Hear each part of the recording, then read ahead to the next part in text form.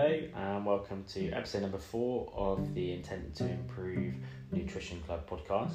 Thank you for joining us today. Last week we talked a little bit about the importance of fibre for maintaining a healthy body weight, and we're going to continue in that vein today, talking about the importance of gut health and the impact of diet and nutrition on our gut health. I'm going to read you an extract from a book called Supercharge Your Brain by Professor James Goodwin, a really interesting book about how to maintain a healthy brain throughout your life. And one of the things that the book references a lot is the importance of diet on both brain health and overall health. So the book reads, food processing in a laudable attempt to avoid poor nutrition has made the nutrients in our food highly bioavailable to our small intestine, but in doing so has starved our gut microbiome, most of which is found in the large intestine.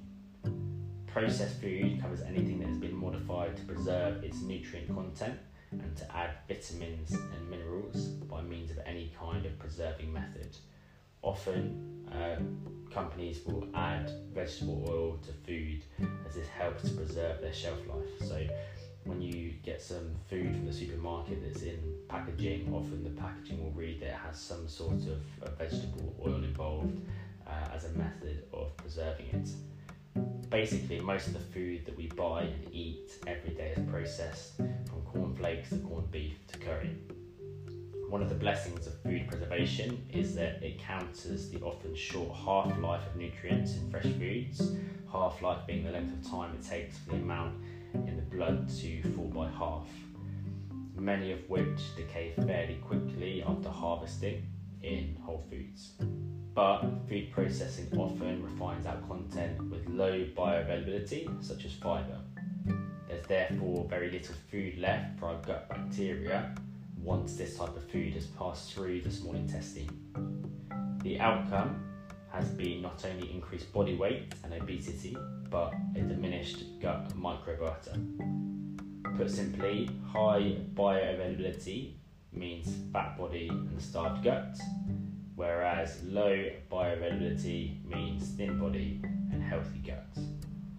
We need to put our modern food paradigm into reverse, resume the ancient model, and thereby restore low bioavailability and with it our old bacterial friends. How can we do this? The principles of how to achieve a microbe healthy diet are quite simple and easy to follow. The more different types of food we eat, the better. A higher variability of food means a higher diversity of gut microbes and in turn lower levels of inflammation and a leaner body.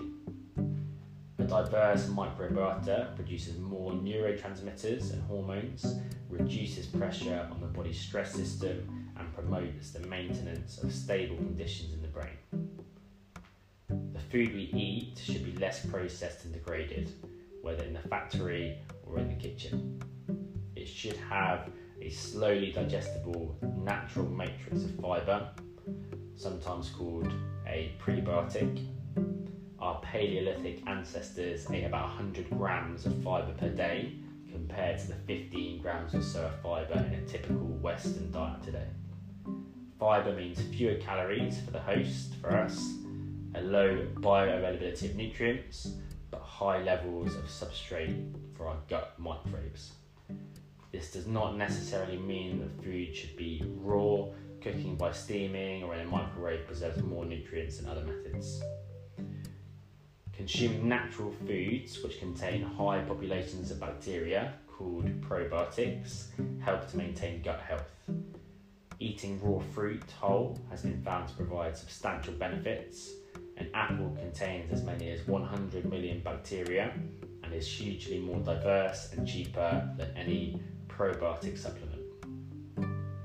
Probiotic supplements are used to normalise gut microflora in people suffering from diseases such as irritable bowel syndrome and obesity, but the evidence for general health benefits, e.g. for the immune system, is equivocal. Not many studies to date have revealed such benefits in healthy individuals, and there is not much evidence that small volumes of supplemental probiotics colonise the gut. though it is not unusual for suppliers of these products to make extravagant claims of this kind.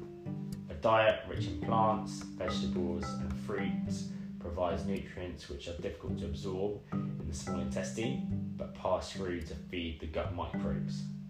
A good example are the substances called polyphenols. These molecules have very low bioavailability, only 1 to 5% are absorbed in the small intestine, but our gut flora love them and break them down to produce phenolic acids, which are very important for brain function. Phenolic acids are neuroprotective, anti-inflammatory and antioxidant, scavenging harmful free radicals. So, how to feed the bugs in your gut? Firstly, follow the guiding principle. Low bioavailability equals thin body, healthy gut. Vary the food materials in your diet as widely as possible, including meat, fish, poultry, eggs, seafood, dairy, and especially botanical sources such as seeds, whole grain cereals, plants, vegetables, and fruits in order to maximise the diversity of your gut flora. Reduce the consumption of food that is processed, whether in the factory or in your kitchen, increasing the slow digestible fibrous content of the diet in order to provide maximum food for your gut flora. High fibre is a great guide to choosing low bioavailable foods. Avoid artificial sweeteners which unbalance your gut flora.